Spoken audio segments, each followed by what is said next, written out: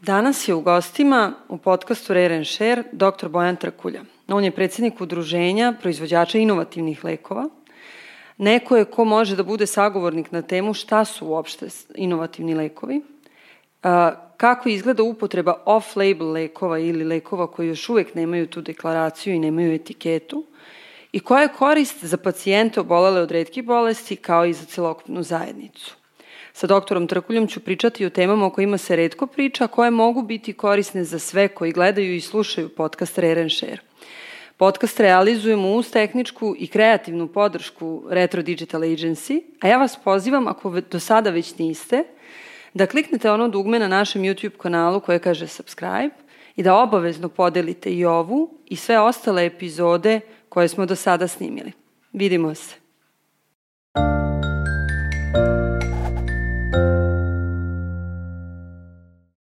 Poštovani doktore Trkulja, hvala vam što ste se odazvali našem pozivu da učestvujete i budete sagovornik podcasta Share. Podcast je zamišljen kao deo aktivnosti kako bi okupili zajednicu obolelih od retkih bolesti, prosto podigli svest o svakodnevnim izazovima sa kojima se suočavaju i negde pomogli da unapredimo kvalitet života kako pacijenata sa dijagnozom retkih ili malignih bolesti, tako i članova njihovih porodica i generalno društvene zajednice koja se okuplja oko retkih bolesti. Meni je posebno zadovoljstvo što imam za sagovornika nekog ko je predsjednik udruženja proizvođača inovativnih lekova. Inovia postoji od 2007. godine, a članica je Evropskog udruženja od 2009. gde ste onda kao udruženje preuzeli na sebe obavezu koju preuzimaju sve članice te Evropske federacije. Vi ste se Inoviji, ako se ne varam, priključili 2007. godine. Ja sam u Inoviji 2010. Izvinjavam se. Od kraja 2010. Ali tu ste negde najprepoznatljiviji kao sagovornik i u medijima, u sredstvima javnog informisanja i u ostalom u naučnoj zajednici ko zastupa farmaceutske kompanije koje su članice ovog udruženja i negde ko može da nam pomogne da ponudi odgovore na pitanja pre nego što se ona postave, zato što smo misiju podcasta Share upravo dali sebi u zadatak da budemo tu, da budemo riznica tih priča o retkim bolestima i da negde na tom malom prostoru koji zovemo internetom ostavimo za sve one koji u nekom momentu svog života, ako budu u situaciji, imaju relevantne sagovornike, imaju ponuđene odgovore, imaju možda i predloge rešenja. Hvala vam još jednom što ste došli. Ja bih htela da pitam od vašeg uključivanja u udruženje kako je tekla ta priča, koji su najveći izazovi i na koje ste rezultate najponosniji. Prvo hvala na ovako lepom uvodu i na pozivu da budem ovde danas sa vama. Posebno mi je drago što je ovo podcast, jer sam neko ko je u poslednjih 2 godine otkrio, da tako kažem, podcaste i predstavljam konzumenta vrlo goljivog podcasta danas. Tema jeste interesantna. Ja sam pre Inovije 11 godina radio za kompaniju Hoffmann La Roche na različitim pozicijama. Počeo sam kao saradnik, na kraju sam dogurao do nekih menadžerskih pozicija i jednostavno ukazala se prilika krajem 2010. godine kada se pojavila ta pozicija u udruženju Inovija, što je za mene bilo dilema, pre svega zbog toga što je Roche jedan brend koji je prepoznatljiv, jedna multinacionalna kompanija koja vam pruža određene opcije i kada je u pitanju karijera i kada je u pitanju sve ono što vam je važno kao relativno mladom čoveku, a na drugoj strani ste imali nešto što je na papiru zvučalo interesantno kao udruženje svih tih inovativnih kompanija koje posluju u našoj zemlji, ali što u tom momentu nije bilo ono što ste rekli, prepoznatljivo, ni kod onih koji su naši, da tako kažem, glavni partneri, a to su pre svega državne institucije, a kamoli u nekakvoj stručnoj ili široj javnosti. Međutim, nekako se kažem, ja uvek posmatram i svoj život i svoju karijeru kao deo nekakvih epizoda u kojima me sreća pogura u nekom momentu u kojem mi je to potrebno i u kojem mislim da sam to zaslužio. Odlučio sam da probam i nisam se pokajao, evo, kažem, od decembra 2010. Znači, punih 12 godina, ulazim u 13. godinu, sam na ovoj poziciji. I zaista kad pogledam unazad, koliko god da smo mi ljudi koji rade u farmaceutskoj industriji više zagledani u budućnost i često ćete naići na to da nismo baš uvek zadovoljni, stalno imamo nešto protiv čega se bunimo, stalno mislimo da nešto može bolje. Opet čovjek kada pogleda unazad ne može a da ne bude zadovoljan putem koji je ta asocijacija prešla od, ajde da kažem, u poslednjih 12-13 godina. Ono što je karakteristično za našu zemlju jeste da smo mi kao država kasno krenuli u takav način, da kažem, organizacije inovativne farmaceutske industrije, s obzirom da u najrazvijenijim zemljama Evrope i sveta to cehovsko ili ako hoćete komorsko udruživanje je nešto što postoji barem od 70. godina 20. veka, čak i u zemljama našeg okruženja to je bilo prepoznato mnogo ranije, na primjer Hrvatska ima asocijaciju od 94. ili 96. godine, ako se ne varam. U nekom momentu je prepoznato da je i ovde zrelo i potrebno da postoji jedno telo koje će predstavljati glas inovativne farmaceutske industrije, što mislim da je dobro za sve koji posluju na ovom tržištu. Ne samo kada je u pitanju farmaceutska industrija, jer pričali smo malo i o tom našem članstvu FP, na to bi volao da se vratim, dobro i za državu, zato što je i državi mnogo jednostavnije kada treba da razgovara sa jednom adresom nego sa 15, koliko, na primjer, u ovom momentu mi imamo kompanija članica kod nas. Ali ono što je, kažem, posebno bitno jeste da smo mi tim članstvom u Evropskoj asocijaciji farmaceutske industrije i nacionalnih asocijacije FP praktično uveli Evropsku uniju kod nas. U momentu kada smo mi ušli u FP-u, bili smo tada uz Hrvatsku jedina zemlja koja nije članica Evropske unije, a jeste članica FP-a. A zašto je to važno? Zbog toga što FP-a sve svoje članice tretira isto, što znači da ista pravila važe u jednoj Nemačkoj, u jednoj Britaniji, u jednoj Poljskoj ili u jednoj Srbiji, pa samim tim i naše kompanije članice imaju obavezu da se i ovde, bez obzira što možda lokalna regulativa nije takva, ponašaju na potpuno isti način kao što je to slučaj u bilo kojoj zemlji Evrope gde postoji, dakle, nacionalna asocijacija koja je članica FP-a. To se najbolje vidi kroz jedan samoregulatorni dokument koji mi imamo, koji se zove Kodeks ponašanja u saradnji sa zdravstvenim radnicima i udruženjima pacijenata, koji je u mnogim svojim stavkama restriktivniji nego što je to, na primjer, lokalno zakonodavstvo. Mogu da vam dam nekoliko primjera od toga da mi, na primjer, samo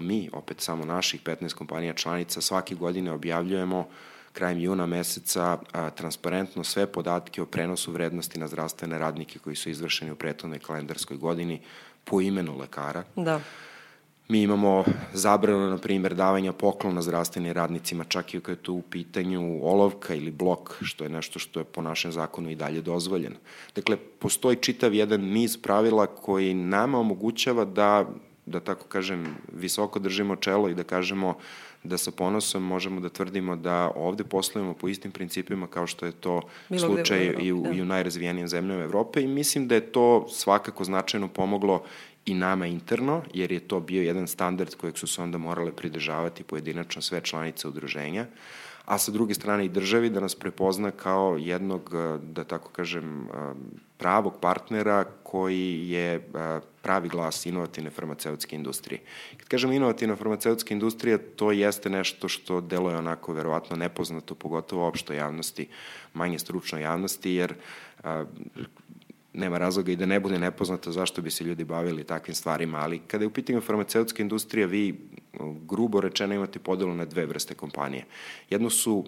inovativne kompanije čiji je glavni cilj da na tržište donesu, dakle da razviju lek koji će biti, kao što kaže reč inovativan, na neki način bolji od onoga što je do tog momenta bio zlatni standard u lečenju neke bolesti.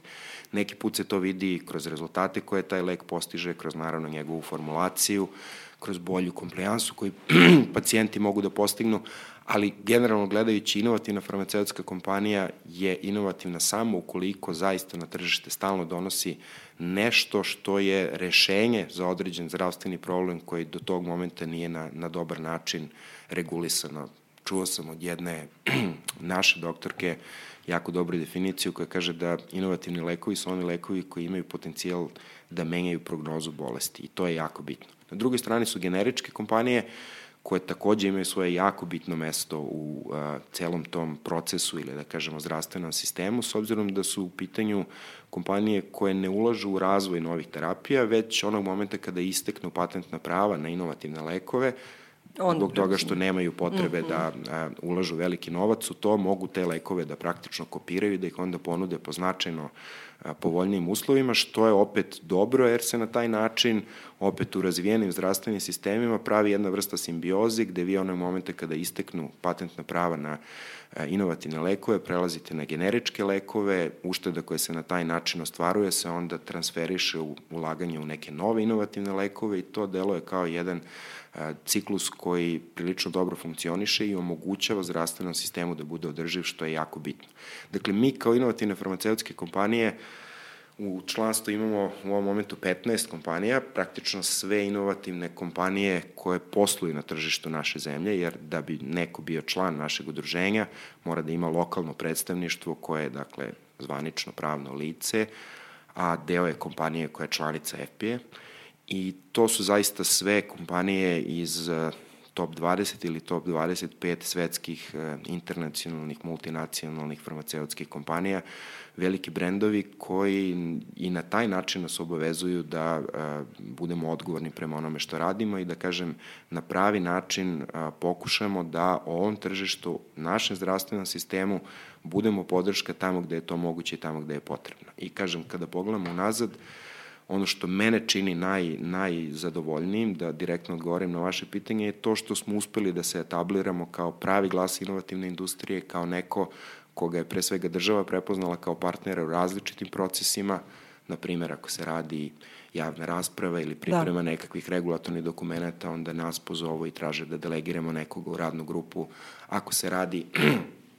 nekakav poseban projekat, opet smo mi tu, ako je potrebno da se nastupi na nekoj zdravstvenoj konferenciji, opet se zove Inovia i mislim da je to u stvari najvažnije. A na nama je opet da svojim radom, svojom ozbiljnošću, svojom etičnošću opravdamo tu poziciju za koju smo se izborili i da pokušamo i na taj način da budemo, da kažem, vredan deo zdravstvenog sistema jedne zemlje. Mi smo do sada u prethodnim epizodama podcasta uglavnom pozivali predstavnike udruženja građana koji zastupaju interese pacijenata obolelih od retkih bolesti. Pristupali smo problematici zajednice obolelih od retkih bolesti i sa aspekta psihologa i sa aspekta komunikologa i iz ugla naučnika. Jedna od sagovornica je bila doktorka Ana Banko, koja se izučavanjem virusa, konkretno bar Epsteinovog virusa, pokušava da napravi vezu između retkih bolesti i virusa i komunikacije, posebno kada su u pitanju, recimo, vakcine i uloga virusa i zaštite od njih. Pričali smo i o prevenciji. I vi ste prvi ko u ovom momentu zastupa farmaceutsku industriju, ali je meni negde i dalje motiv da pitam vas koja je onda uloga te farmaceutske industrije, posebno proizvođača inovativnih lekova prema pacijentima obolelim od retkih bolesti, jer ono što znamo i što negde je statistika i teza koja se svuda provlači, svega je 5% terapija obolelim od retkih bolesti odobreno, registrovano, nalazi se o trošku države. U 95% slučajeva, osim traganja za dijagnozom, prepoznavanja simptoma, traži se i adekvatna terapija na koju se odgovara. Koja je tu uloga onda proizvođača inovativnih lekova? Ima li veze? Kako se može pomoći? I koji su ti predlozi rešenja koje pacijenti oboleli od retkih bolesti mogu dobiti od vašeg udruženja generalno ili od pojedinačno članica udruženja? Ono što pre svega treba reći kada pričamo o retkim bolestima jeste da je to jedna specifična situacija, toliko što smatra se da u svetu postoji oko 6.000 različitih retkih bolesti, da šta više, bez obzira što sama definicija retke bolesti, na primjer u Evropi važi definicija da je to neka bolest koja pogađa 1 u 2.000 ljudi, bez obzira što su u pitanju, dakle, bolesti koje se retko dešavaju u opštoj populaciji, njihov broj je toliko veliki da se smatra da u celom svetu negde između 3,5 i skoro 6% ljudi je obolelo od nekog tipa retke bolesti. I kao što ste rekli, nažalost, što je na neki način logično ako znamo da ih ima 6.000 za ogroman broj, odnosno ogromnu većinu tih bolesti još uvek ne postoji zadovoljavajuće rešenje, negde ne postoji nikakva terapija, a negde postoji terapija koja jednostavno nije dovoljno efikasna. I to je ono gde je uloga inovativnih kompanija u stvari najveća, jer gledajući unazad, a takva je situacija i danas i takva će situacija biti i u budućnosti, inovativne kompanije kroz te inovativne lekove koje razvijaju u stvari omogućavaju prodor u određenoj grani medicine. Danas se smatra da je za recimo prosečno produženje ljudskog veka koje je u poslednjih nekoliko decenija na nivou sveta negde otprilike 10 godina,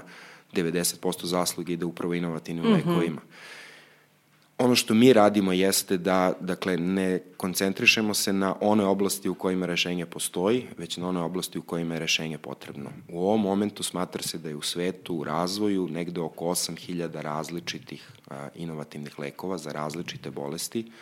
Nažalost, velika većina tih, da tako kažemo, molekula u razvoju neće na kraju postati lek i to je jedna od tema o kojoj bi mogli danas da pričamo, kako izgleda uopšte taj proces razvoja jednog inovativnog leka i zašto traje koliko traje i zašto je skup koliko je skup,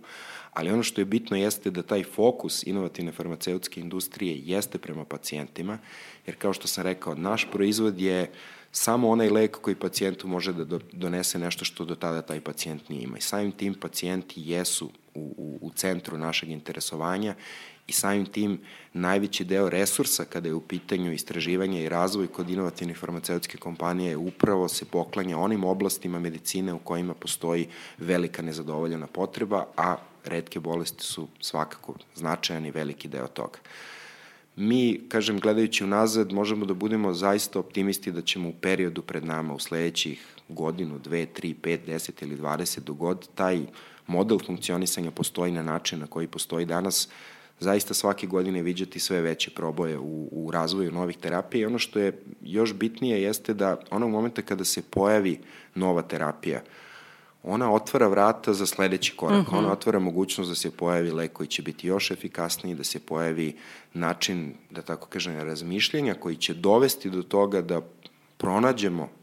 rešenje za neko od otvorenih pitanja koje trenutno imamo kada su u pitanju neke bolesti, pogotovo one bolesti koje imaju težu prognozu. I ta posvećenost ulaganju u razvoj novih lekova je ono što daje u stvari najveću nadu i optimizam da će biti bolje. Inovativna farmaceutska industrija ima takav poslovni model da otprilike između 15 i skoro 20% godišnjeg prometa, dakle ne godišnjeg profita, nego ukupno godišnjeg prometa vi morate da reinvestirate u razvoj novih lekova. I to je toliko drugačije od svega ostalog, da se ljudi šokiraju kada shvate da neke druge grane industrije koje se možda percipiraju kao inovativnije, kao što je avioindustrija ili kompjuteri, softver ili slično, su na prosjeku od 5 ili 6% svoje godišnjeg prometa. Dakle, po 2, 3 ili 4 puta više je to slučaj u farmaceutskoj industriji i to je s jedne strane jako dobro, zato što to omogućava zaista da taj proces inovacije, da taj proces razvoja novih lekova nestaje. U krajnjem slučaju videli smo i u aktuelnoj pandemiji iz koje ćemo, nadam se, ipak uskoro izaći, koliko je bitno da postoji jedan takav sistem. Ja sam imao prilike da tokom, pogotovo prve 2 godine pandemije, često budem gost na medijima, često su mi postavili ljudi različite pitanja o tome. Jedno od pitanja koje mi je bilo najzanimljivije, o kojem sam u stvari razmišljao i do kojeg odgovora sam došao je bilo u stvari koliko smo mi kao društvo, pritom kad kažem mi, ne mislim samo na lokalno srpsko društvo, nego generalno, na ljudsko društvo uznapredovali utoliko što kada se pojavilo ovako nešto kao što je aktuelna pandemija, dakle jedan potpuno novi agens o kojem ne znamo ništa, koji je potencijalno smrtonosan, koji pogađa veliki broj ljudi, do pre samo 100 godina strategija bi bila da se zaključaju vrata gradova, da svi ćute i čekaju 6 meseci da to prođe, a ovde su svi nekako bili sigurni da će doći do nekog leka, do neke vakcine. Čak u nekom momentu, tamo tokom 2020. je postojala jedna vrsta nestrpljenja ili nervoze, otprilike, da se razviju gde je taj lek, gde je ta vakcina. Dakle, po meni je to u stvari najbolji pokazatelj koliko je daleko odmakla savremena medicina i savremena nauka, jer mi svi zaista danas, koliko god da su teške neke bolesti, imamo tu nadu i to se dešava pred našim očima, zaista u decenijama unazad kad pogledamo, da se stalno pronalaze neki lekovi koji predstavljaju rešenje koje do tada jednostavno nije postojalo. Postoji taj čuveni primer hepatitisa C koji je do ove aktualne generacije lekova gotovo uvek bio smrtonosna bolest, razvijao se u pravcu ili ciroze jetre, hepatocelularnog karcinoma. Sada imamo lekove koji su praktično preko 95% slučajeva takvi da pacijent posle jedne samo terapije koja traje limitiran broj nedelja praktično zdrav i tu bolest zaustavljamo. Puno je takvih slučajeva. Zemlje u kojima je inovativna terapija mnogo dostupnija nego kod nas i u kojima se u krajnjem slučaju bolje prate efekti kroz registre, koji takođe su nešto što kod nas ne postoji, imaju fantastične podatke o tome kako danas izgleda prosečno preživljavanje, na primjer, u nekim malignim bolestima, u odnosu na to kako je to izgledalo pre samo 5-10, a pogotovo pre 20 godina. Tako da, hoću da kažem da živimo u jednom trenutku u vremenu kada zaista nauka grabi velikim koracima napred i kada imamo apsolutno pravo da budemo optimisti da ćemo u svakoj od narednih godina pronalaziti po jedan odgovor. Nažalost, ako pričamo o retkim bolestima, opet se vraćam na tih famoznih 6000 različitih bolesti i ako bismo rešavali po jednu godišnje, trebalo bi nam 6000 godina da ih rešimo ili nekoliko hiljada godina da ih rešimo sve, ali hoću da kažem da ono što mi radimo kao inovativna farmaceutska industrija je upravo to. Pokušavamo da nađemo odgovor na ona pitanja na koja odgovor u ovom momentu još uvek nije dovoljno dobar ili ne postoji uopšte i ne mogu da ne budem ponosan na sve ono što je do sada urađeno, što mi zaista daje iskrenu nadu za optimizam da ćemo i u budućnosti to videti. Pogotovo, kažem, ono što smo uspeli da vidimo kroz pandemiju kada je saradnja između naučnih krugova, između farmaceutske industrije, između regulatornih tela bila takva da su se neke stvari dešavale zaista brzinom svetlosti, a opet bez kompromisa kada je u pitanju bezbednost pacijenata. To je u stvari putokaz šta sve mi kao ljudska rasa možemo ako se zajedno ujedinimo u traženju određenog cilja i mislim da nam to uvek mora ostati u glavi kao nekakav glavna stvar koju smo naučili iz ove pandemije iz koje, kažem, nadam se uskoro izlazimo. Da. Pa evo sad ste sami predložili moje sledeće pitanje, budući da je sve patient-centric i orijentisano ka najboljem interesu pacijenta, a negde jedna je stvar kada vam naučna zajednica priča o razvoju određenog leka iz faze inovativnog do isteka roka patentu da postane generički lek, ali je malo onih koji uspevaju na prvu loptu da razumeju koji je put leka od razvoja molekula do toga da postane terapija i koja je uloga pacijenata u svemu tome, bilo da učestvuju u kliničkim istraživanjima, bilo da su tu korisnici koji će ostati kao volonteri, da su pristali da budu ili u kontrolnoj ili u ovoj placebo grupi, odnosno da budu ispitanici ili da dobijaju lekove sa placebo efektom. Dakle, koji je zapravo put da jedan inovativan lek nastane, da se razvije i da uđe u upotrebu do krajnjih korisnika? To jeste nekako ključno pitanje na koje se uvek vraćamo kada pričamo o inovacijama, kada pričamo o inovativnim farmaceutskim kompanijama, zbog toga što je taj proces jako skup, jako dug i najgore od svega jako neizvesan. Danas se smatra da otprilike potraje između 10 i 12 godina od momenta kada vi u laboratorijskim uslovima izolujete neki princip, neko jedinjenje, neku supstancu za koju verujete da bi mogla potencijalno da bude rešenje u nekoj bolesti, do momenta kada ta supstanca konačno postane lek tako što dobije odobrenje regulatornog tela da se pojavi na tržištu. Međutim, nije problem u tome što taj proces traje 10 do 12 godina. Nije problem čak ni u tome što se danas smatra da je trošak razvoja jednog inovativnog leka tokom tih 10 godina negde između 1 i 1,5 milijarde dolara. Najveći problem je u tome što veliki broj lekova tokom tog, ne mogu kažem lekova, lek postoje onog momenta kad dobije dozvolu, ali veliki broj tih ispitivanih supstanci zaostane negde u tom procesu ili zbog toga što jednostavno nije dovoljno efikasan ili možda zbog toga što nije dovoljno bezbedan, jer ono o čemu se na prvom mestu vodi računa, pogotovo kada pričamo o kliničkom istraživanju, jeste bezbednost. Uvek je u svakoj kliničkoj studiji primarni cilj je bezbednost nekog potencijalnog novog leka, a zatim tek efikasnost tog leka, jer ništa vam ne znači lek koji će, na primer, rešavati gojaznost, tako će da uzrokuje hipertenziju. Jedan problem zamenjujete drugi. Taj proces počinje, dakle, u laboratorijskim uslovima, onog momenta kada se na laboratorijskim testovima smatra da se ta nekakva hipoteza početna opravdala, odnosno da ima smisla nastaviti dalje razvoj te supstance ili tog molekula u pravcu onoga što bi potencijalno trebalo da nastane lek. Sledeća faza su laboratorijske životinje, takođe jedna vrlo nepopularna tema, svi smo mi ljubitelji životinja, ali jednostavno problem je u tome što bez tog dela procesa sledeći proces bi bio na ljudima, što bi bilo mnogo gore. Dakle, uvek se radi, uvek se rade testovi na laboratorijskim životinjama i to na dve različite vrste životinja, zato što životinje, koliko god da su bliske čoveku, i dalje su dosta daleke i neophodno je sve vrlo pažljivo propratiti, pogotovo, kažem, kada je u pitanju bezbednost, ali i kako izgleda farmakodinamika, farmakokinetika svakog procesa kada unosite jedno objektivno strano telo u organizam. I tek kada se i taj deo uspešno završi, vi se kvalifikujete da počnete sa kliničkim ispitivanjima na ljudima. Kad kažem kvalifikujete, to je zbog toga što niko ne može da započne kliničke ispitivanja na ljudima, a da prethodno nije obavio ceo ovaj proces, a onaj ko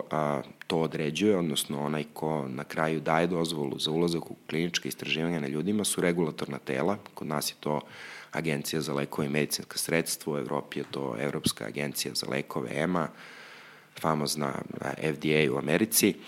Dakle, tek kada njima predstavite kompletnu i iscrpnu bazu podataka svega onoga što ste uradili u laboratorijskim uslovima, vi od njih možete da dobijete dozvolu da započnete proces kliničkih istraživanja, pri tome i tada vi već predstavljate ceo plan toga šta planirate da radite u 3 faze kliničkih istraživanja o kojima ćemo sad malo više pričati. Do tog momenta veliki broj od onih lekova, odnosno potencijalnih supstanci s kojima ste počeli je već zaostao negde, otpao. Oni koji su ostali, vi ste poprilično sigurni da će jednoga dana postati lek, što se na kraju ne pokaže kao tačno, jer još jedan deo njih otpadne tokom kliničkog testiranja. Ali hoću da kažem sve ovo zbog toga što ljudi ne znaju da postoji jedan izuzetno rigorozan, izuzetno temeljit, dugotrajan proces iza svakog leka, koji je na svakom svom, da tako kažem, koraku vrlo striktno kontrolisan. Ja često govorim na tu temu i kažem kako su kliničke istraživanja verovatno najregulisanija iza zakonskog ugla stvar koja postoji kada je u pitanju ne samo medicina, već i uopšte. Dakle, ako smo stigli i završili ceo taj preklinički deo uspešno, i dalje imamo razloga da verujemo da bi potencijalna supstanca mogla da postane jednog dana lek, kreće se kliničkim istraživanjem. Kliničke istraživanja su podeljene u 4 faze, od kojih prve 3 se dešavaju do dozvole za stavljanje jednog leka u promet, 4. se dešava kada je taj lek već u prometu, i to je nešto što ljudi treba da znaju. Onog momenta kada vi dobijete dozvolu za neki lek, to ne znači da ste vi prestali da ga pratite, kako njegovu bezbednost, tako i njegovu efikasnost. Postoji cela 4. faza, ali ajde stići ćemo do nje. Prva faza je nešto što se radi na zdravim dobrovoljcima. Dakle, ne radi se na osobama koje su obolele od onoga od čega, zašto bi ta supstanca potencijalno trebalo da bude lek. I tu se rade istraživanja na jako malen broj ljudi. Obično je to jednocifren broj zdravih dobrovoljaca. Cilj tog istraživanja, odnosno prve faze, je samo da pokaže da li je potencijalna supstanca neškodljiva. S obzirom da pričate o ljudima koji ne boluju od nečega, pa ne možete ni vidjeti da li je efikasna. Ali želite da, nakon što ste 99% sigurni, nažalost nikada ne možete biti 100% sigurni samo na osnovu testova u laboratoriji i na laboratorijskim životinjima, ali nakon što ste 99,99% sigurni da je ta supstanca neškodljiva za ljude, počinjate s kliničkim istraživanjima, i zato se i radi na malom broju ljudi, i zato se radi uvek na dobrovoljcima. I ono što je interesantno, to je jedini deo kliničkog ispitivanja koji je plaćen. Dakle, dobrovoljci koji učestvuju u fazi 1 dobijaju novac za jedan objektivni rizik kojim se izlažu. Onog momenta kada se prođe faza 1, kada se zadovolje, pre svega, kažem, bezbednosni ciljevi koji su postavljeni, vi ponovo prezentujete sve te podatke regulatornom telu i od njega tražite dozvolu da započnete fazu 2, u kojoj prvi put uključujete ljude koji boluju od određene bolesti. U fazi 2 vaš cilj je ponovo da dokažete na sada većem uzorku, koji se često broji u stotinama pacijenata, da je ta supstancija i dalje neškodljiva, jer je uzorak koji ste imali na početku u fazi 1 jako mali, pre svega neškodljiva, ali pokušavate i da pokažete da je efikasna, odnosno proveravate koja bi doza tog potencijalnog leka bila ona koja će imati najveću efikasnost uz najmanji nivo neželjenih efekata. I ajde i to da kažemo odmah na početku, ne postoji lek koji nema neželjene efekte, ne treba niko nikada da veruje u nekakav branding ili reklamu koja kaže bez neželjenih efekata. Dakle, u istoriji sveta se nije pojavio lek koji nije imao neželjene efekte. U ostalom, svako ko je ikada uzeo kutiju leka u ruke može da nađe unutra sada već podebeli papir na kojem su izlistane apsolutno sva do tog momenta zabeležena neželjena dejstva za određeni lek. Dakle, u fazi 2 vi sada pokušavate da nađete, ajde da kažemo tako, da bude jednostavnije, na primjer da je vaš lek u obliku tablete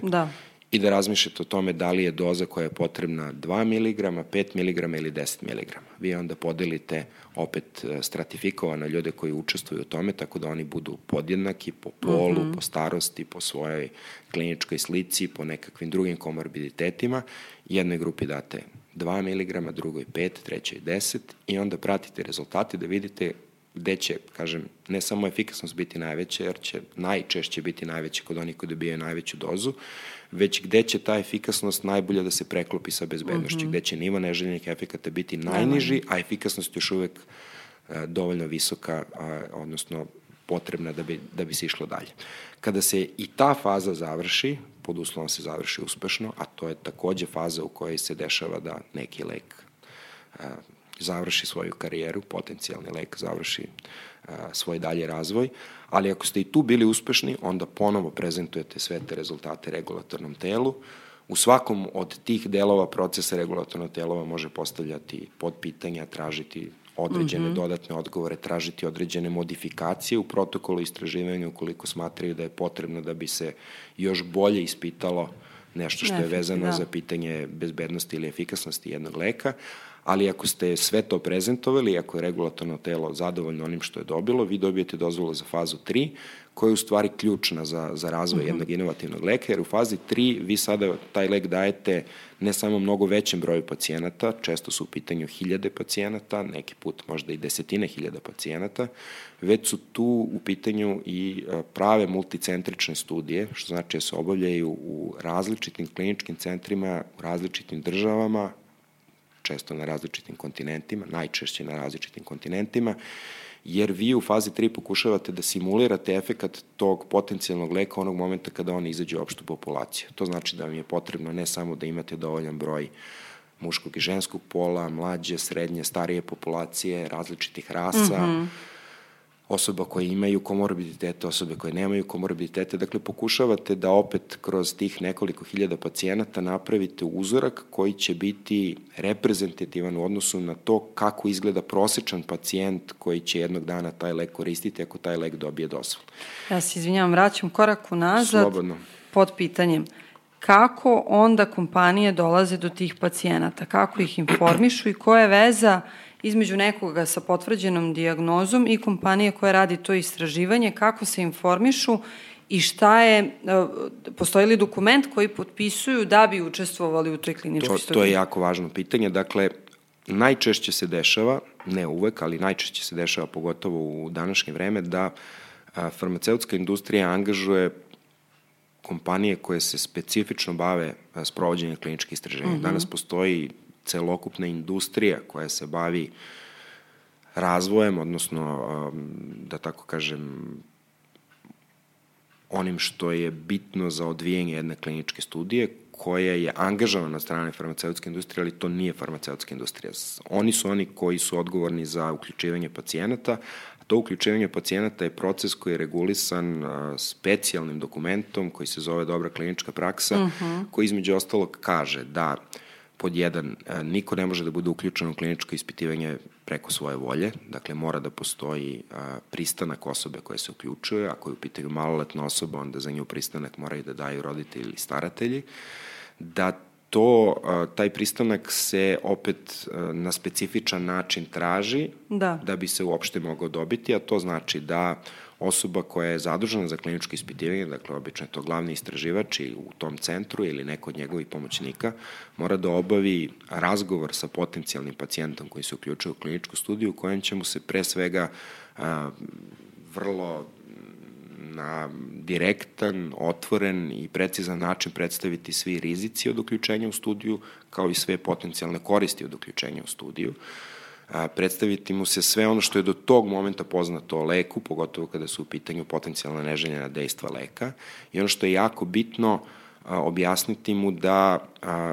pacijent, čak i ako da pristanak za učešće u studiju u bilo kojem momentu, bez ikakvog razloga, bez navođenja bilo kakvog razloga može da povuče taj pristanak, a da to ni na koji način ne sme da ugrožava njegovo dalje lečenje u tom centru. Ono što je takođe jako bitno i što se uvek preporučuje jeste da posle tog razgovora se pacijentu da neko vreme, obično dan ili nekoliko dana, da se vrati kući, da porazmisli o svemu tome što je čuo, da još jednom pogleda dokumente koje je dobio, da se posavetuje sa porodicom i prijateljima i da tek onda se vrati i da kaže da ja želim da učestvujem u ovom ispitivanju ili ja ne želim da učestvujem u ovom ispitivanju. Podlačim još jednom, dakle čak i ako kaže da želi, to ne znači da sutra ne može da se predomisli i da kaže ja više ne želim nakon što je primio lek ili nakon što nije primio lek. Ali to je jako bitno da ljudi znaju da dakle niko ne može da vas uključi u kliničko istraživanje, a da vi to ne znate ili da vi to ne želite. Sad, ono što nisam dotakao u ovom putu kroz faze kliničke ispitivanja jeste da su ta klinička ispitivanja tako opet postavljena da vi uvek imate, sem one grupe koju ispitujete sa lekom kojim ispitujete, imate i kontrolnu grupu. Ta kontrolna grupa, opet u zavisnosti od toga kakva je bolest u pitanju, kakav je lek u pitanju, se može sastojati od osoba koje će dobiti placebo, a placebo je u stvari neaktivna supstanca koja liči na lek, odnosno ona izgleda potpuno isto kao lek, ako je lek u obliku tablete, vi kada pogledate pravi lek i placebo ne možete da prepoznate šta je lek, a šta nije. A neki put se umesto placeba daje kao kontrolna grupa ono što je do tog momenta najefikasnija terapija koja postoji kada je u pitanju određena bolest. Pogotovo kada su u pitanju bolesti gde je prognoza jako loša, gde vi praktično etički ne možete da prihvatite da ćete nekoga svesno držati na nečemu što nije lek tokom trajanja studije, kada znate da mu je lek potreban da ne bi došlo do progresije bolesti ili do tih, kažem, najgorih mogućih ishoda. Dakle, u svakom momentu imate kontrolnu grupu i ono što je jako bitno, a to je da je u procesu razvoja tih lekova te grupe su tako postavljene da su te studije, kako se to stručno kaže, duplo slepe. Duplo slepe znači da ne samo da sam pacijent ne zna da li je dobio lek ili je dobio placebo ili kontrolnu supstancu, nego to ne zna ni sam lekar, odnosno onaj koji mu daje taj lek. To se postiže tako što jednostavno postoje od najbanalnijih stvari kao što su koverte u kojima postoje šifre na osnovu kojih vi znate da ćete jednom pacijentu dati nešto što je obeleženo kao X34, a nekome ćete dati nešto što je obeleženo kao X35 i samo na osnovu te šifre ćete dalje pratiti tog pacijenta i tek kada se studija završi, kada otvorite šifre, vi ćete videti da li je on bio na leku ili je bio možda na placebu, a razlog zašto se to radi je da se eliminiše bilo kakva subjektivnost iz kliničkog istraživanja. Kliničko istraživanje je svoje rezultate kada je efikasnost u pitanju pre svega bazira na statistici, zbog toga se ide na uključenje velikog broja učesnika jer se traži isključenje bilo kakve šanse da ono što ste vi videli je nastalo slučajnošću. Ako vi uzmete i bacate jedan novčić 100 puta, mnogo je veća šansa da ćete dobiti rezultat 50-50 nego ako ga bacate 10 puta ili ako ga bacate 4 puta. A pogotovo ako ćete ga bacati 10.000 puta ili 100.000 puta, velika je šansa da ćete doći do 50-50. Tako i ovde. Dakle, medicinska statistika je nauka koja nam kaže za svaku bolest ponaosob, za svaki lek ponaosob, ovo je otprilike broj pacijenata koje treba da uključite da biste bili sigurni sa nekakvim intervalom sigurnosti koji je preko 95%, da rezultat koji ste dobili nije rezultat slučajnosti, nego je zaista rezultat intervencije koje vi dajete. I to je jako bitno, pogotovo taj deo kao što je duplo slepa grupa, jer ako znate da ste nekom pacijentu dali lek i ako znate šta su već do tog momenta dokazane i pokazane neželjena dejstva nekog leka, onda ćete možda više težiti da vidite neko neželjeno dejstvo koje tu možda ne postoji i obrnuto, da ne vidite neko neželjeno dejstvo koje neki postoji. Rezultat, da. Ono što je takođe bitno jeste, zašto je bitno da te grupe budu duplo slepe, je što ako dođe do nekog neželjenog događaja u toku kliničkog istraživanja, i tu je jako bitno videti i uspostaviti uzročno-posledičnu vezu potencijalno između uzimanja ispitivane supstance i onoga što se desilo. Ako je neko ko je bio u kliničkoj studiji prelazio ulicu van pešačkog prelaza pa ga je udario tramvaj, to je možda slučajnost, a možda i efekat leka. Možda je lek učinio da on bude konfuzan ili da na bilo koji drugi način uradi to što je uradio. Dakle,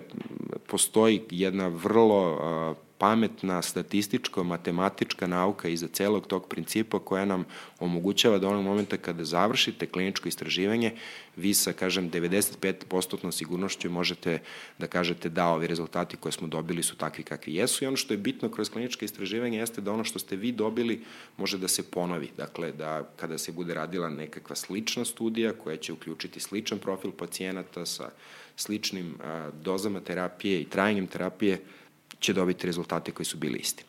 Onog momenta kada završite fazu 2, dolazite do faze 3, o tome smo počeli da pričamo, koja je najbitnija jer je to faza na osnovu koje se u stvari izdaje dozvola. Ako uspešno završite fazu 3, ako ste se dokazali, dakle, na uzorku pacijenata koji u sebi sadrži sve one rase koje će koristiti lek, oba pola, sve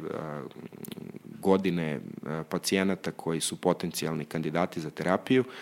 i dokazali da je vaš lek pre svega dovoljno bezbedan, a zatim i dovoljno efikasan, a kad kažem dovoljno efikasan u kontekstu inovativnih lekova, to znači bolji od onoga što je do tog momenta bio zlatni standard u lečenju nekog leka, vi dobijate dokument koji kaže dozvola za stavljanje leka u promet i tog momenta se neki lek pojavljuje u apotekama ili u bolnicama i možete da ga koristite. Ono što je bitno i što ja uvek ističem jeste da koliko god da je taj proces kliničkih studija i komplikovan i dugačak i skup, on je apsolutno neophodan, jer ako ne bismo imali kliničke studije, desilo bi se jedna od dve stvari. Ili više nikada ne bismo imali ni jedan novi lek, ili bismo svaki lek koji je ispitivan u laboratoriji tek tako puštali u opštu populaciju i onda čekali da vidimo šta će se dogodi. Nažalost, u istoriji, dok ceo taj proces kliničkog istraživanja nije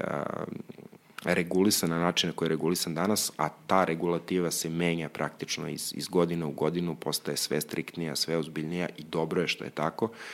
Dakle, tamo negde početkom 20. veka, kada takve stvari se nisu dešavale, pa sve negde do polovine prošlog veka se dešavalo, dakle, da se tokom tog načina na koji su se lekovi ispitivali pre dolaska na tržište, dese zaista incidenti, budu pacijenti ugroženi. Danas je ta šansa svedena na minimum, ona uvek postoji, ne možemo da kažemo da ne postoji, jer vi zaista ispitujete jednu novu neispitivanu supstancu, ali za ljude koji učestvuju u kliničkim istraživanjima to je nešto što moraju da imaju na umu, sa druge strane isto tako treba da imaju na umu šta su potencijalni benefiti. Pogotovo ako pričamo o Srbiji, zemlji kao što je naša, gde je dostupnost inovativnih lekova relativno mala, vi učešćem u studiji imate potencijalnu šansu da budete lečeni onim što će, ako dođe do dozvole, biti najbolja, odnosno najefikasnija terapija koja u svetu postoji za tako nešto. I ono što je dobro, to je što vi kao farmaceutska industrija najčešće na sebe preuzimate tu obavezu da za sve pacijente koji su, na primjer, učestvovali u fazi 3 jednog kliničkog ispitivanja, čak i po završetku tog kliničkog ispitivanja, taj lek obezbeđujete besplatno, skroz do momenta dok taj lek ne postane dostupan tim pacijentima u zemlji u kojoj žive kroz pozitivnu listu kod nas, na primjer, što je takođe jedna od koristi o kojoj treba da se razmišlja kada se razmišlja o kliničkim ispitivanjima. Ali ono što je bitno i što uvek treba podvući jeste da koliko god da je to jedna osetljiva tema, to je zaista najviše regulisana oblast koja postoji i pacijenti su na svaki mogući način Koliko je to moguće, a kažem, nažalost, to nikada nije 100%, ali 99% zaštićeni, jer kroz kliničko ispitivanje, za razliku od situacije u kojoj ste vi možda pacijent danas koji uzima neki lek za hipertenziju ili za nešto drugo, pa ga vi uzimate tako, da li ga uzimate redovno ili neredovno, da li ga uzimate uvek u isto vreme, da li poštujete da se on uzima pre hrane, tokom obroka, posle obroka i slično. U kliničkom ispitivanju su svi ti detalji dokumentovani, pacijenti se prate do najsitnijih detalja i to je ono što nam omogućava da rezultati tih kliničkih istraživanja zaista pokažu da li je nešto dovoljno dobro da jednog dana postane lek ili ne. Pomenuli ste da se svaki lek i svaka inovativna terapija prati u toj 4. fazi nakon što regulatorno telo da dozvolu, ali dalje postoje načini i mehanizmi da se prati efikasnost tog leka i opet da se štiti bezbednost pacijenata. Tako je, to je ono što je takođe jako bitno. Dakle, onog momenta kada ste dobili dozvolu za stavljanje leka u promet, vas posao se ne završava. Postoji cela oblast koja se zove farmakovigilanca i zahvaljujući kojoj i u našoj zemlji, zato s obzirom da mi potpuno pratimo regulativu, na primjer, Evropske unije po tom pitanju, vi imate obavezu da periodične izveštaje o bezbednosti vašeg leka šaljete našoj agenciji za lekove, da sa svakim otkrivanjem nekog novog neželjenog dejstva radite update uputstva za lekare i uputstva za pacijente u kojem se navodi to što je otkriveno, a šta više, čak i ako se nešto desi u Peru ili u Zambiji ili u Australiji, vi imate, a značajno je, vi imate jako kratak vremenski period od otprilike 15 dana u kojem morate da obavestite regulatorno telo o jednom neželjenom efektu koji se desio kod jednog pacijenta negde u Južnoj Americi, ali to mora da bude notirano, jer će se onda proučavati i videti da li je to povezano, opet kažem, ovaj primjer sa tramvajem, da li je povezano sa lekom ili nije povezano sa lekom. Ali sistem praćenja, dakle, postoji kroz farmakovigilancu i kroz studije faze 4, koje sada više nemaju za cilj da dovedu do registracije jednog leka, već imaju za cilj da dodatno prate bezbednost tog leka na još većim populacijama pacijenata. Negde se čak kao faza 4 rade i takozvane retrospektivne studije u kojima, ajde da ih nazovemo, nisu to prave studije, već vi praktično studirate velike baze podataka, registre, gde izdvajate sve one pacijente koji su primali određeni lek i onda gledate kakvi su im bili rezultati po pitanju efikasnosti i bezbednosti, a negde su to i prospektivne studije, dakle u kojima zaista pokušavate da utvrdite i dalje tu bezbednost i efikasnost, odnosno da potvrdite ono što ste imali u prethodne 3 faze, ali isto tako i kroz fazu 4 se za lekove koji, i to je jako bitno, za lekove koji su registrovani za određenu indikaciju, kroz fazu 4 možete da krenete u ispitivanje u nekoj drugoj indikaciji. Jer vi ne možete da kažete, ako ste u vašim kliničkim studijama pokazali da je vaš lek dobar kod, na primjer, karcinoma pluća, vi onda ne možete da ga dajete u karcinomu prostate ili u karcinomu dojke ili u karcinomu debelog creva, ako niste uradili klinička istraživanja koja pokazuju da je on ponovo dovoljno bezbedan i dovoljno efikasan za tu indikaciju. Tako da u fazi 4 se, osim tog dela koji se odnosi na bezbednost, najčešće rade studije kojima se pokušava otkriti da li određeni lek može da se koristi i za neku dodatnu indikaciju u odnosu na onu sa kojim je nominalno registrovan i ukoliko se opet kroz fazu 4 pokaže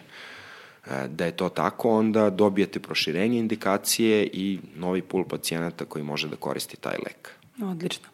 Koja je veza, ima li razlike ili su isti slični off-label lekovi u odnosu na inovativne lekove, zato što i tu moraju postojati neki uslovi kada se off-label lek daje pacijentu opet u njegovom najboljem interesu i da ne postoji ni jedan drugi zvaničan, kao što ste rekli, generički lek koji može da mu pomogne, a da se stavlja njegov interes i njegov kvalitet života na prvo mesto. A ono što treba prvo reći, objasniti šta znači off-label. Off-label znači da dajete lek u indikaciji za koji taj lek nije registrovan. Dao sam primjer malo pre sa onkologijom, dakle ako je to lek koji je registrovan za jednu vrstu karcinoma, a vi ga dajete u drugoj vrsti, to bi bilo off-label primjena. Off-label primjena je opet specifično pitanje, osetljivo i sa etičke i sa stručne strane, ali ako se na pravi način tome pristupi, to je nešto što ima poprilične koristi u medicini. Zbog čega to kažem? Zbog toga što se neki put dešava da u određenim indikacijama, u određenim dijagnozama ne postoji terapija ili ste iscrpli terapijske opcije. Jednostavno terapije koje su registrovane za tu dijagnozu ste probali, nisu dale rezultate. Jedino što vam preostaje, osim da se predate, jeste da pokušate sa nečim što ima određeni način dejstva za koji smatrate da bi mogao da ovde da efekat, a još uvek registracija ne postoji. Kažem još uvek zato što se neki put dešava, pogotovo, kažem, u onkologiji, gde vi registrujete lek primarno za jednu vrstu karcinoma ili jednu vrstu maligniteta, a zatim kroz dodatne studije širite indikacije i na druge. Dakle, neki put se desi da vi već na početku sa popriličnom sigurnošću znate da postoji šansa da će taj lek biti efikasan i u nekoj drugoj vrsti maligniteta, ali nemate papir koji to dokazuje. E sad, takva vrsta upotrebe leka naravno nije dozvoljena, ali postoje specifični slučajevi, opet uz konsultaciju sa regulatornim telima, gde vi možete ne kao farmaceutska industrija, mi to ne radimo i ne smemo da radimo, naš zadatak jeste da proširimo tu indikaciju, da obavimo kliničke ispitivanja koje će dokazati da je on zaista efikasan, ali neki put kliničari dođu u situaciju da zatraže dozvolu da se za određenog pacijenta za kojeg su iscrpljene preostale terapijske mogućnosti proba sa lekom za koji se, na primjer, zna da su u toku klinička istraživanja,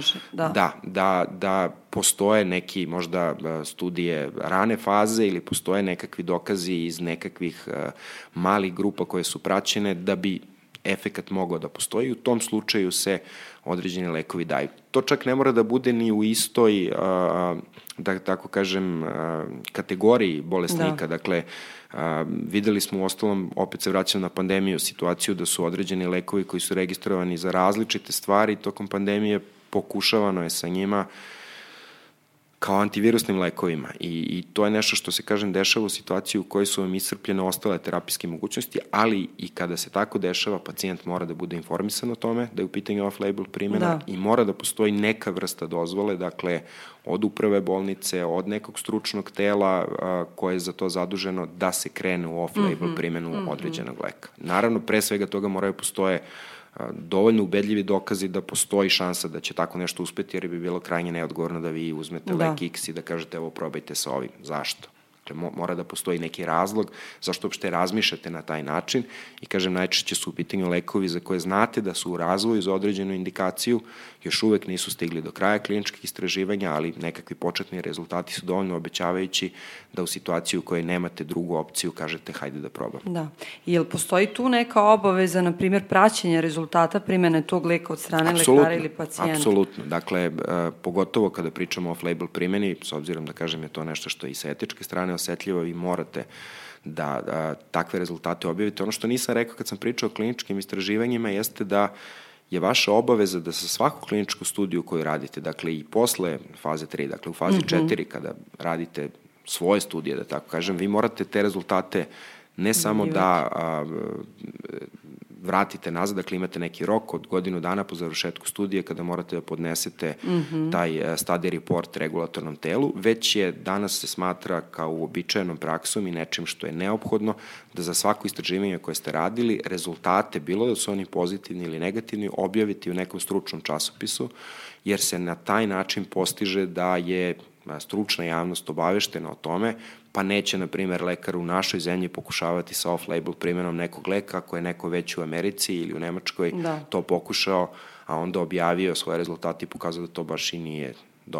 dobar način lečenja. Sad mene zanima kakva je praksa u Srbiji, da li takvog nečeg ima, ili je to ipak nešto što je možda predmet nekih predrasuda, stereotipa, pa ima više odbijanja nego prihvatanja da se lek koji se primenjuje za jednu vrstu bolesti daje pacijentima kada su iscrpljena sva druga sredstva? Pa, to se dešava i kod nas. Ne mogu da kažem da je to česta pojava, pogotovo kako se poslednjih godina ipak dostupnost određenih inovativnih terapija povećava, samim tim je i potencijal za nekakvu off-label primjenu manje, ali, kažem, dešava se u nekim situacijama gde su druge terapijske opcije iscrpljene, ali ono što je bitno znati jeste da kada se to dešava, to se radi u apsolutnoj saglasnosti sa pacijentom. Šta više, često se dešava da pacijent bude taj koji insistira da se pokuša sa nečim što je u tom momentu još uvek off-label primjena, jer, kažem, u pitanju su one dijagnoze u kojima je prognoza toliko loša da vi praktično nemate šta da izgubite, jer ako se ne budete lečili, doći će do smrtnog ishoda ili će doći do nekakvog, da tako kažem, težeg efekta, lošeg efekta po vaše zdravlje, tako da ne vidim nekakav razlog za pribojavanje off-label primjene, dok god se ta off-label primjena radi na etičan način, uz dozvolu stručnih tela, često je to nekakav kolegijum, ili konzilijum, ili, dakle, skup, da tako kažem, medicinskih mudraca koji dozvoljava tako nešto, a uvek, podvlačim, uvek uz saglasnost samog pacijenta, jer u suprotnom apsolutno ne bi imalo smisla da se tako nešto uopšte počinje. I sad kad ste pomenuli i proces i iznose koji moraju da se potroše ili ulože u kliničke istraživanja, a s druge strane znamo da je zajednica obolelih od retkih bolesti toliko retka da bi pacijenata sa dijagnozom određene retke bolesti bilo i daleko manje od neke opšte populacije, ako je tako zovemo pacijentima. Zanima me vaš komentar na možda budžet Fonda za retke bolesti i pomenuli ste i liste. Tu bih isto voljela da čujem vaš komentar, prosto razjašnjenje šta su liste, koliko ih ima, koje vrsta lekova na tim listama, jer negde stavi opet predstavnika udruženja pacijenata da je taj fond, iako postoji u odnosu na deceniju, 10 ili 15 godina nazad kada ga nije ni bilo, u ovom momentu je nedovoljan i mislim da taj iznos treba da bude 3 do 4 puta veći da bi zadovoljio potrebe zajednice obolelih od retkih bolesti, gde je onda negde jedan od zadataka i podcasta Rare Share, naša misija da pričamo o tome glasno i da izrazimo potrebu pacijenata, prosto da negde kvalitet života zavisi ne samo od lekova, ali i od pomagala i od svih drugih mehanizama socijalne i zdravstvene zaštite koje mogu naprediti uslove života za pacijente obolele od retkih bolesti. Tako je, lek je samo deo procesa lečenja, ne može da bude jedini i ono što se uvek koristi samo. Pa ajde da krenemo od brojki, sami ste rekli, dakle budžet za retke bolesti za 2023. godinu u našoj zemlji je 4,3 milijarde dinara, što nije malo, ali s druge strane procena naših udruženja koji se bave retkim bolestima je da je potrebno negde oko 12 milijardi, dakle skoro 3 puta više. To je pitanje koje se može posmatrati kao sa onom starom pričom o čaši koja je polupuna ili poluprazna. Neko će reći, znate, pre 10 godina nije bilo ničega, neko će reći, danas lečimo mnogo više, država je prepoznala potrebu za time, država taj budžet svake godine povećava, država je prepoznala u krajnjem slučaju udruženja pacijenata, pa im je dala mesto u određenim komisijama koje o tome odlučuju. Ako bi se neko ko se danas bavi pitanjem retkih bolesti i opravdano je nezadovoljan situacijom koja je takva kakva jeste, vremeplovom vratio u 2010. godinu ili koju godinu pre toga, verovatno bi se nazad kad se vrati u današnje vreme drugačije sagledavao celu situaciju. Tako da iz tog ugla gledajući možemo kažemo da je čaša polupuna. S druge strane, ako znamo da postoji diskrepanca između novca koji se izdvaja i novca koji je potreban tako velika, ako znamo da je u pitanju oblast gde govorimo ne o tome da li ćemo kupiti nove moderne borbene avione ili ćemo izgraditi nacionalni stadion, već pričamo o ljudskim životima, onda je potpuno opravdano reći da je ta čaša poluprazna. Tako je. Moj neki, da tako kažem, komentar na to je da je prvo dobra stvar što se ta čaša polako puni, ona je daleko od toga da bude na nivou na kojem treba da bude, ali s druge strane moramo da budemo i realistični u smislu da pitanje retkih bolesti ta čaša nije puna gotovo ni jednoj zemlji sveta, dakle uključujući one najrazvijenije zemlje. Ono što mislim da mi treba da radimo jeste da pokušavamo da tu čašu dopunjavamo što je moguće više, da nikada se ne zadovoljavamo onim što imamo, dok god ta potreba nije zadovoljena kao što danas nije zadovoljena, da poradimo na nekim stvarima koje nisu striktno finansijske, novac jeste bitan kada su u pitanju retke bolesti, ali je isto tako bitno da imamo nacionalni plan za retke bolesti, da uz taj nacionalni plan napravimo akcioni plan koji će pratiti šta smo iz tog nacionalnog plana realizovali, da budemo transparentni u onom delu, transparentni smo recimo po pitanju visine tog fonda, što je sjajna stvar, da budemo transparentniji u onom delu koji se odnosi na to kako određujemo na što će se taj novac trošiti, koje će bolesti biti finansirane, u nekim slučajevima čak i koji pacijenti koji boluju od određenih bolesti će dobiti priliku da budu lečeni. Dakle, postoji čitav jedan niz koraka koji nije striktno vezan za novac, koji bi mogao da se uradi da situacija bude još bolja nego što je tu danas. Pitanje registara takođe, koje bi nam omogućilo da celu situaciju sagledavamo i strateški i da donosimo nekakve odluke za budućnost, a sa druge strane, dakle, sve to opet nije dovoljno ako se ne ulaže dovoljno. Jako je teško reći, dakle, ja bih jako volao da tu čašu vidim potpuno punu, ali s druge strane ne mogu da ne kažem da je trend koji vidimo, pogotovo poslednjih 5 godina, jako dobar i ako bismo tim trendom nastavili u narednih 5 godina, ja sam siguran da ako bismo ovaj razgovor tada vodili, bi mogli da budemo mnogo zadovoljni tom situacijom nego što je to danas situacija. Tako je i nastavit ćemo da insistiramo, tako kako ste rekli, dolivaćemo u tu čašu da bude puna stalno i insistirati na stvarima koje mogu pomoći, a ne traže nužno ulaganje u novcu, nego i u vremenu i u energiji, u komunikaciji. Mi smo do sada dobili podršku u onom tehničkom i kreativnom smislu od Retro Digital Agency i u njihovim prostorijama smo i postavili studio podcasta Share, prosto želeći da komuniciramo o temama koje možda zajednica obolelih od retkih bolesti smatra vidljivim, ali šira društvena zajednica ili podrazumeva ili je nedovoljno upoznata da bi uopšte mogla da da sud i da kaže da li je to nešto važno ili nije važno. Volela bi da mi samo date komentar na te liste lekova koji postoje i gde je tu sad lista prioriteta, jer počinju po abecedi, gde su inovativni lekovi, da li su uopšte na listama ili su samo kandidati da se nađu? To je isto dobro pitanje, jer je, kao i u nekim drugim oblastima, kod nas sve malo komplikovano. Dakle, mi imamo tu takozvanu pozitivnu listu, koja se u stvari u sebi sadrži nekoliko različitih lista. Listu A, pa čak i listu A1, listu B, listu C i listu D. Na listi A se nalaze lekovi koje pacijenti podižu u apotekama na lekarski recept, dakle nešto što dobijate praktično besplatno, iako nikad ništa nije besplatno, taj lek neko plaća, fond plaća, delimično ga i vi plaćate kroz zdravstveno osiguranje koje plaćate, ali dakle to su lekovi koje podižete u apoteci. Na listi A1 su takođe lekovi koje podižete u apoteci, ali za koje je potrebna doplata, van one osnovne participacije. Neki put je ta doplata mala, neki put je ta doplata velika, opet to je neka odluka koja se donosi, ja bih rekao, poprilično arbitrarno na nivou tela koje o tome odlučuju. Postoji lista B na kojoj se nalaze lekovi koji se koriste u bolničkim uslovima, dakle ako ste se zadesili u bolnici, bilo zbog nekakve intervencije ili zbog bolesti, sve ono što dobijate tamo takođe ne plaćate, ako ne računam da ste platili kroz, kažem, zdravstveni doprinos. Na listi C se najčešće nalaze inovativni lekovi ili, kako ih oni zovu, skupi lekovi. Tu su najčešće, dakle, opet lekovi koji se daju u bolničkim uslovima, iako nisu svi, i to je nešto gde postoji prostor za napredak kada je naš sistem u pitanju, jer najčešće kada su u pitanju neke bolesti imate takozvane referentne centre i to se obično svodi na 4 velika klinička centra u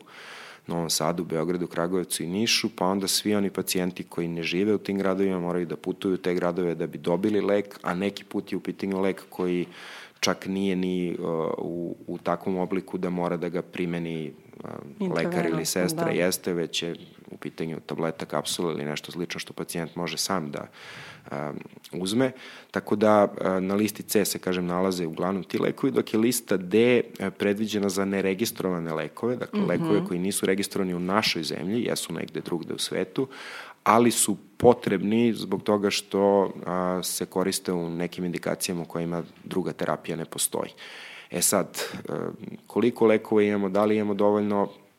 opet ova priča o čaši koja je polupuna ili poluprazna,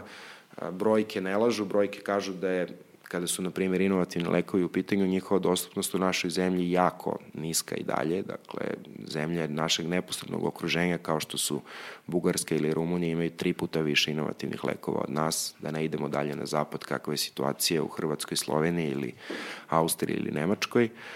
Sa druge strane, trend i ovde nije loš, dakle, posljednjih nekoliko godina se značajan broj inovativnih lekova ponovo stavlja na listu i ako bi se taj trend nastavio, opet kažem, u sledećih 5 godina, mogli bismo verovatno da sustignemo makar ove neke naše susede, što bi bio solidan rezultat, jer mi moramo opet da budemo svesni ekonomske moći zemlje u kojoj živimo i opcija koje postoje. Ali, kažem, kada su liste u pitanju, proces je tako postavljen da bi nam to trebalo, ja mislim, još jedna emisija ovog podcasta da uopšte objasnimo kako jedan lek dolazi na pozitivnu listu kod nas, ko o tome odlučuje, koliko taj proces traje, mogu samo kažem poprilično dugo i u nekim delovima nepotrebno komplikovano. Odlično. Ništa, imamo još jednu temu za podcast i negde ja mislim da sam ja svoj cilj prilično ispunila za danas i današnju epizodu. Dobila sam odgovore na brojna pitanja koja su možda više na stranom jeziku, jer je i engleski jezik jezik nauke i češće možemo da vidimo i objavljene radove i kliničke studije u ostalom i rezultate istraživanja pre na engleskom jeziku, ali negde kada vam to neko izgovori na vašem maternjem jeziku, lakše vam je da razumete i da nađete negde mesto i poziciju na kojoj se vi nalazite. Ipak bih voljela od vas da čujem šta je ono što vi cenite da može biti tema o kojoj se retko priča ili neki sagovornica koju možemo pozvati u podcast Share Share da nam ponudi još odgovora ili da predloži neke nove teme kojima se možemo baviti, jer je zaista sve dragoceno kada gledamo mrak i ambis u kom se nalazi porodica pacijenta obolelog od retke bolesti, pokušava i traga za odgovorima, ne zna ni kome treba da se obrati, ne zna ni šta je sledeći korak. Najčešće se samo dozirano dobija informacija, jer verujem da su lekari vrlo svesni težine svojih reči i ne žele da ulivaju neku lažnu nadu pacijentima ili porodici ukoliko je situacija ozbiljna, niti da nešto mrače ili da daju neke loše, negativne prognoze ako to nije toliko izvesno. I onda se porodica nađe u popriličnom bunilu i u začaranom krugu gde niko ne želi da priča otvoreno ili imaju utisak da je situacija takva. Niko ne želi da preuzme odgovornost i da kaže stvari su takve će biti. Čak ste i vi rekli, nijedan lek nema to 100% apsolutnu efikasnost i bezbednost. Nijedan lek nije čarobno rešenje i čarobno pilula. Tako je. Tako da ni odgovor pacijenta na lek, kao ni na terapiju, ne može da bude isti. Apsolutno je individualno od imunog sistema, od snage, od uzrasta, uostalom i od pola i od podneblja na kom pacijent živi. Tako da bi voljela da čujem vaš predlog teme o kojoj bi mogli razgovarati u narednim epizodama podcasta Share Share. Pa, paradoksalno je da u današnje vreme informatičke ere u kojoj živimo, interneta i opšte povezanosti, kada su informacije svuda oko nas, u stvari prave informacije zamaskirane tonama dezinformacija koje kruže pogotovo na društvenim mrežama, gde čovek kada mu je zaista potrebno, a nije iz njegove struke da nešto sazna i nauči, više ne zna kome da veruje i šta da sluša. I zato mislim da je jako bitno da ljudi koji su pravi sagovornici za određenu temu dobiju prostor u medijima, da dobiju prostor da na taj način pomognu onima kojima je ta informacija potrebna da do nje dođu. I bez obzira što smo mi danas dobar deo ovog razgovora posvetili baš kliničkim istraživanjama, ja mislim da je to tema koja je u našem društvu, u našim medijima nedovoljno zastupljena, pogotovo ne iz ovog nekog pravog ugla struke i informacija. I ono što bih ja lično volao da vidim jeste da više kliničara o tome priča, dakle možda ne mi kao farmaceutska industrija, danas ste dobili nekakav naš pogled na te stvari, ali bilo bi dobro čuti šta to znači za lekare, kako oni celu stvar sagledavaju, jer kliničke studije su ne samo bitne za pacijente, već i za same lekare kojima omogućavaju da učešćem u takvom jednom istraživanju, pogotovo multicentrične studije u kojoj učestvuje Nemačka, Amerika, Francuska ili ne znam, Brazil, Japan, budu u centru zbivanja onoga što je razvoj određene terapije u određenoj oblasti. Zato bih ja voleo više da imamo tih glasova kliničara, ljudi koji bi pokušali da pobiju neke od tih, da kažem, dezinformacija o kojima sam ja danas pokušao da pričam, a koje su kod nas, nažalost, u određenim, pre svega, ajde da ih tako nazovemo, žutim medijima i na društvenim mrežama, ne informacije, već dezinformacije koje u stvari zaluđuju ljude i prave od kliničkih studija neki bauk, što one nisu. Tako da, eto, moja neka preporuka bi svakako bila neko ko se zaista bavi kliničkim studijama kao kliničar, kao lekar, ko bi mogao da baci svetlo iz tog ugla na taj jako važan proces u medicini. Sjajno, hvala vam na predlogu. Svakako imamo domaći zadatak, naći ćemo relevantne sagovornike koji imaju iskustvo u tome. Negde i jeste bio cilj da razgovaramo, da komuniciramo sa zvaničnom medicinom, dakle sa ekspertima, sa stručnjacima i da ponudimo relevantne up-to-date informacije, da kažemo onako kako to jeste sada u ovom datom momentu. Mi ćemo se potruditi da i ovaj naš današnji razgovor i negde informacije koje smo saznali od vas podelimo i na kanalima društvenih mreža i na profilima kojima upravljamo. Svakako će epizoda biti objavljena na našem YouTube kanalu, bit će i na svim podcast platformama na kojima se Rare & Share nalazi, a onda pozivamo sve da, ako nisu pogledali današnju, pogledaju i ovu epizodu i sve one prethodne i da negde možda i na tom YouTube kanalu se pretplate na kanal i da budu na izvoru informacija, pravih i relevantnih informacija kada su u pitanju retke bolesti. Hvala vam. Hvala na pozivu.